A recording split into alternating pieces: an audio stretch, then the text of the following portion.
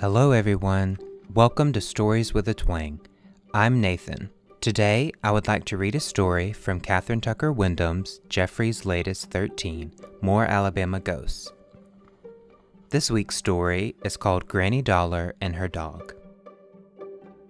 Southern folklore is enlivened by many tales of animal ghosts, particularly ghosts of dogs, but perhaps none is more loyal than the ghost of Buster, the mongrel dog that belonged to Granny Dollar up in DeKalb County. Some people who live around Mentone say that not only the ghost of Buster, but also the ghost of Granny Dollar herself lingered many years around the ruins of her mountain cabin. They saw her ghost, neighbors said, sitting on the steps of the cabin, and they heard the old woman calling her dog long after they both were dead. Other folks told of hearing Granny talk in the high-pitched range she used when she conversed with her pet brown hen. It was an eerie sound, they said, gave them the creeps. Those tales may be true, for if, as serious students of folklore maintain, the spirit of the deceased sometimes returns to right a wrong, then Granny Dollar's spirit had cause for returning. Callous thieves stole the penance she had saved to buy a tombstone for her grave. Granny Dollar was tough and fearless and straightforward, and it is unlikely that she would rest quietly in her unmarked grave after such an act of thievery. That theft occurred a day or so after Granny Dollar's death in January 1931, and some people, former neighbors, said the old woman's ghost became active almost immediately. Even without a ghost story about her, Granny Dollar is a legendary figure in DeKalb County. Granny achieved notoriety by living to be at least 108 years old, and probably older. But it is more than mere longevity that brought attention to Granny. Those years were filled with memorable activity. She was part Native American, daughter of a Cherokee, a giant of a man who passed his physical characteristics along to his daughter. Named William Callahan, and a half-Cherokee, half-Irish mother named Mary Sexton Callahan, she gloried in her Native American heritage. The site of her birth was on Sand Mountain at a place called Buck's Pocket, a spot destined to become famous more than a century later as a haven for defeated Alabama politicians. Her parents named her Nancy. The exact date of her birth is undocumented, but it seems to have been around 1826. She was old enough to recall the details of the sad removal of the Native Americans to the West in 1835. Years later, Nancy used to tell how her family hid in caves to escape being sent away from their home. Nancy, being young and fleet-footed, slipped out of the hiding places during the night to scavenge food. It was she who spied on the dreaded military men and who brought word to her parents when it was safe for them to leave the cave and return home. The family had moved to Georgia, and she was in her mid-30s when the war between the states began. That war, they said, broke Nancy's heart. She was not a pretty woman, not the kind a man would likely choose for a wife. Men respected her and maybe even envied her strength. She could run for miles without wearying, and, more practically, she could plow all day and half the night. Straight furrows, too, but no man had asked her to marry him. It was not merely her size, she was more than 6 feet tall, that discouraged suitors. Even as she was growing up, there was talk about Nancy. Nobody called her Granny then, of course. That set her apart, marked her as different. There were reports that Nancy was a conjure woman, and that she could foretell the future. In her old age, she did make a little money telling fortunes for strangers who came to see her, but this gift of prophecy served to set her apart in her youth. And some people claimed Nancy could talk to the animals in their own languages, that she could walk into the woods and purely carry on conversations with foxes and squirrels and deer and such. Maybe that was true. Nancy, being raised Native American, was an expert woodswoman who was familiar with animals and their habitats, and she felt at home in the forests. A Native American man might have understood Nancy's closeness to the wild things, but the young Native American man had been banished to the far west, and the white men who knew Nancy were uncomfortable, uneasy around her. So Nancy watched her brothers and sisters, there were 25 of them, grow up and marry and have children to love and to brag about. Nancy helped with the births of some of those children. She was an experienced midwife, and she loved them all. If she was envious, she never mentioned it. Nancy was too busy to indulge in self-pity. Soon after the family moved to Georgia, Nancy began operating a sort of pioneer delivery service. She set up her headquarters in the family home near what is now Atlanta and hauled merchandise to country stores within a radius of some 30 miles. The wholesale dealer had barrels of molasses, kegs of whiskey, bags of salt, wagon wheels, gunpowder, lead, boots, cured meat, and other goods loaded onto Nancy's wagon. Actually, Nancy did most of the loading herself, and tales of her unnatural strength were added to the other stories about her, further discouraging any courtships. Those stories of her strength also discouraged thieves and bandits from bothering Nancy. Though she traveled alone, often at night, through isolated and rough country with valuable goods in her mule-drawn wagon, Nancy was never molested or robbed. One of the stores on Nancy's route was owned by a prosperous merchant named Porter. She had been making deliveries there for several years when local loafers, men who spent a lot of time sitting around the store whittling and telling tales, began to tease Porter's son Thomas about being sweet on Nancy. "Look yonder," they'd say.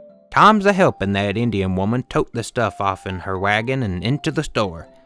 Looks like Tom's done fell in love with a big Indian woman." And they'd laugh at their own crude humor. Tom pretended he didn't hear. Nancy ignored the rough remarks, but she did wonder how Tom felt about her. "You don't have to help me," she said to him one day when he came out of the store to heft a barrel off her wagon. "I can manage. I want to help," Tom replied, and he smiled at her in a way no man had ever smiled at her before.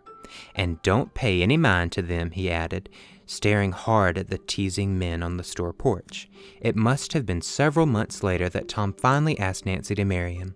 Some folks said he had to get his father's permission. It was reported that old man Porter threatened at first to disinherit Tom and even to throw him out of the house and store if he married that Indian woman. But he did asked her properly, and Nancy accepted. She was happier than she had ever been. The time wasn't right for happiness, though, not for Nancy Callahan or for anyone else in the South. The war between the states snatched away 1,000 dreams of happiness. Nancy's father, overage but patriotic, joined the Confederate forces and was killed in the Battle of Atlanta. And Thomas Porter also gave his life for the Confederacy. The two men whom Nancy loved, the only men who had ever loved her, were dead. But there was not time to grieve. Sherman and his troops came riding through her cornfield, and Nancy watched in helpless anger as the soldiers stripped row after row of the young roasting ears from the tall stalks and then trampled the rest of the corn under the feet of their horses. In later years, when she was asked how she managed to survive those dreadful times, Nancy's only reply was, "I am an Indian." She did not like to talk about those years. But she did survive, she and the younger brothers and sisters and their children who were still in her care. Sometime after the war ended, she moved back to northeast Alabama and turned again to farming. Years passed. Nancy, and older Nancy, was a familiar figure on Lookout Mountain. Her neighbors watched her go into the woods and wander in Little River Canyon in search of roots, berries, leaves, and bark to use in concocting her Native American recipes. And when they were sick, those neighbors often sent for Nancy to doctor them with the native cures she had learned as a child. Perhaps it was about that time that people began to refer to her as Granny. It was not merely her age that prompted the title. It was her practice of folk medicine, especially her practice of midwifery. Granny delivered many a baby on Lookout Mountain, but she never had one of her own. Old age did not seem to lessen Granny's strength and vigor. She walked as tall and straight as she always had, and she continued to cultivate her land, to gather herbs, and to doctor the ailing. But she was lonely.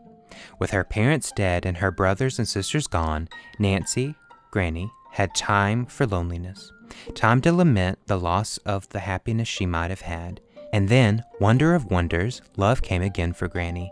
She was in her late 70s, entirely too old for such foolishness, the neighbors whispered, when she married Nelson Dollar.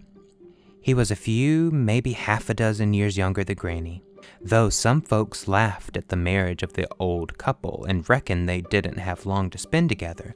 The marriage seems to have been a happy one for both of them, and it lasted for 20 years until Nelson Dollar died in 1923 at the age of 92. During their married life, they never had any money, but they had a roof over their heads and they raised the food they needed. They got along. Nelson was never able to buy nice things for Granny, though he used to entertain her by listing all of the fine presents he would give her if they had money to buy them. Probably the only real present he ever gave her was a puppy, a little cur dog from a litter nobody wanted. "I brought you a fine surprise," he told her as he held the scrawny puppy out to her. Nancy took the squirming bundle of fur in her arms and stroked it with her rough hands. The puppy lifted his head and licked Granny on the chin. "He must like you," Nelson laughed. "He kissed you." "I like him," Granny replied. "He's a fine dog. I'm going to name him Buster." Buster became Granny's constant companion and guardian, seldom letting her out of his sight. Occasionally, Nelson would tease Granny about Buster. "You love that dog better than you do me," he would say. "I never should have brought him to you." And they would both laugh. After Nelson died, laughter left Granny's cabin. Granny grieved over the death of her husband. The cabin was quiet and lonely without him, and she turned more and more to Buster for the companionship and comfort she needed. "Nelson gave me the only living thing that really loves me," Granny tried to explain to a neighbor, "and I never gave him a thing. It troubles me I never gave him a present, and now it is too late." But it wasn't too late. Granny did give Nelson a present. She sold the only cow she had to get money to pay for a tombstone for Nelson Dollar's grave. The simple granite marker bearing his name and the dates of his birth and death were placed at his grave in Little River Cemetery. After the marker was in place, Granny somehow felt better. "I've given him a fitting present now, one that will last a long time. I think he'd like it," she said as she ran her hand over the lettering cut into the stone. It may have been about that time that Granny began saving for her own tombstone. She had no family to care about marking her grave, and her neighbors, most of them, were as poor as she was. So, whenever she had one to spare, Granny tucked a dollar bill, they were the old, big kind, away in a trunk in her cabin. Some of those dollars she earned by selling vegetables from her garden. Some of them were given to her by grateful neighbors whose ailments she had cured or whose babies she delivered. And some of the dollars were gifts from visitors who came to see the quaint old Indian woman and to have their fortunes told. Granny Red Palms foretold the future by the lines in the hand. After she had welcomed her visitors and had made certain that Buster would bite no one, Granny would take a battered pocket knife out of her apron, open it, and trace the lines in the hand of her visitor with the tip of the blade while she disclosed events of the future. Just how expert Granny was at this fortune-telling is uncertain, but her personality and her appearance combined to attract summer residents and tourists to her cabin. Some of their contributions went into her trunk to increase her tombstone fund. She never worried about thieves stealing her money because she knew Buster would protect it. Buster had a widespread reputation as a vicious dog. Once she had put a dollar bill into the trunk, she kept them wrapped in blue tissue paper. No emergency was great enough to induce her to take it out. She'd go hungry before she would spend her tombstone money. If she got too hungry, Granny would make the rounds of her neighbors, offering them an opportunity to put some food in the sack she carried with her. They, poor though they were, shared whatever they had. "If you don't help me, I'll have to go to the poorhouse," Granny would say. The fear of being a ward of the poorhouse haunted Granny, so her neighbors did what they could to help her hold on to her independence and remain in her own home. Those same neighbors came to nurse her in her final illness when an accumulation of fluid in her body made it impossible for her to care for herself any longer. Shortly before she died, Granny asked two of her friends to open her trunk and count her money for her. They found $23 bills wrapped in blue paper. Granny was satisfied. "That'll do," she said. "That'll buy me a tombstone." She watched as the bills were rewrapped and put back into the trunk. A few days later, a cold January day in 1931, she died. Friends remembered one of her last requests, and a strange request it was. Granny asked that a dance be held in her cabin before she was buried. So, though they considered it a peculiar, almost sacrilegious request, they recognized that the death dance was a part of Granny's Native American tradition, and they carried out her wishes. Her cabin was small, so they had to move her bed to make room for the dancers around her corpse. Then they danced for Granny. Contributions from the community paid for the oak lumber used to build her coffin, and Colonel Milford Howard persuaded DeKalb County officials to pay $5 for a hearse to transport the body to Little River Baptist Church. Colonel Howard also delivered the eulogy. After the funeral services, after Granny Dollar had been buried beside her husband in the windswept country churchyard, the friends returned to her home to give it a final cleaning. Buster was waiting for them. He was old and toothless and nearly blind, but he growled and snarled, charged at everyone who tried to approach him. The mountaineers held a conference and decided that Buster would die of grief and starvation if he were left at the cabin, and he seemed determined to stay there. Chloroforming the faithful old dog was the kindest thing they could do. It was agreed, and Buster was mercifully killed. There was a funeral for Buster too, and once again Colonel Howard delivered a eulogy. Perhaps it was while friends were attending Buster's burial that thieves entered Granny's cabin. With the faithful dog no longer there to thwart them, they boldly ransacked the place, emptying the trunk, tearing open the corn-shuck mattresses, and scattering Granny's meager possessions across the floor. They stole the $23 Granny had saved to buy a tombstone for her grave. Shortly after that theft, people passing the cabin at night began to tell of seeing the ghost of a woman, a large woman, prowling around the premises. "It's Granny Dollar," they said. "She's looking for her tombstone money. She set a store on having her grave marked, and it looks like she can't rest until it's done. Her spirit just can't stay in an unmarked grave." For years, the sightings continued, and each time there was a new report of a restless spirit roaming around Granny Dollar's cabin, somebody would tell again of how determined Granny was to have a proper marker at her grave. Finally, in 1973, Mrs. Annie Young of Fort Payne asked for contributions to buy a tombstone for Granny Dollar. People who knew her or knew about her gave money for the project. It cost considerably more than the $23 Granny had saved, and on January 31st, 1973, the marker was placed at her grave. There have been no reports of anyone seeing Granny Dollar's ghost since that day, but Buster's ghost is still around. People passing the ruins of Granny's cabin late at night tell of hearing a low growl and warning barks, as though a faithful dog were guarding something or someone he loved. So, for a second story, I'm going to tell you another experience that I've had. Alabama has had many state capital locations over the years, but none are as fascinating as Old Cahaba. Cahaba, at least what is left of it, sits just a few miles outside of Selma, Alabama. My family would go there every so often to walk around and soak up the rich history of the area. This story begins one night close to Halloween. The Cahaba Archaeological Park holds several events each year, but none as popular as the Halloween event. This particular year, they were doing a night-guided tour to some of the park's most infamous locations. From the grave where a man was buried alive to the only remaining structure in the park. This is where my story takes place. The building is 2 stories, and the park arranged for there to be a ghost hunting team in the house that visitors could investigate with. We began our time with the team, and we were on the 2nd floor. One of the team members had an infrared camera and was panning it around the room as the team and some visitors asked questions to any spirits. The team told us some stories. One that they liked the most was about a little boy. They had a piece of equipment that they claimed was just for child spirits. It was a teddy bear, but decked out in all of the fancy ghost hunting equipment. So, if anything went near it or touched it, the bear would light up and talk out loud. After a few instances of that happening, I was standing in a corner with a door behind me. I began to feel what felt like somebody playing with my hair on the back of my head.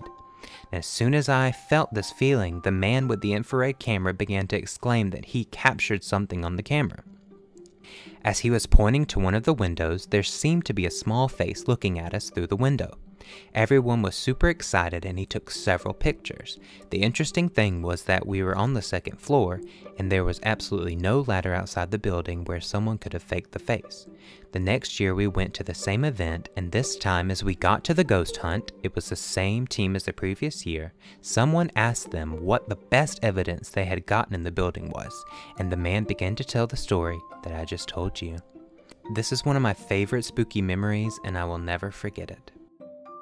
Alright everyone, I hope you really enjoyed this week's episode of Stories with a Twang.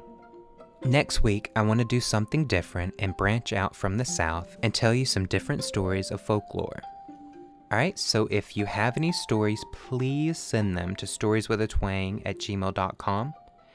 I also have the Instagram up and running, so it's just Stories with a Twang on Instagram, so just search that and follow it. I'm going to start posting some things. I think I want to post the pictures and photographs that accompany the stories, at least the stories that I read from Catherine Tucker Wyndham. She has photographs that she took when she went to these places to investigate.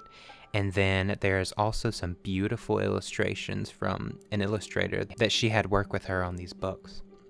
So if y'all could go follow Stories with a Twang on Instagram, that would be amazing. In the description of the episode on Spotify or wherever you listen to my show, you can now also support the channel by sending a few dollars my way. It would really be helpful. You can also leave any voice messages that you might have, any words of encouragement, any critiques. You can just send me the clip and it'll send it straight to my email. I hope to see you all next week when I tell you more spooky stories. I hope you all have an amazing week, and I'll see you again next Monday.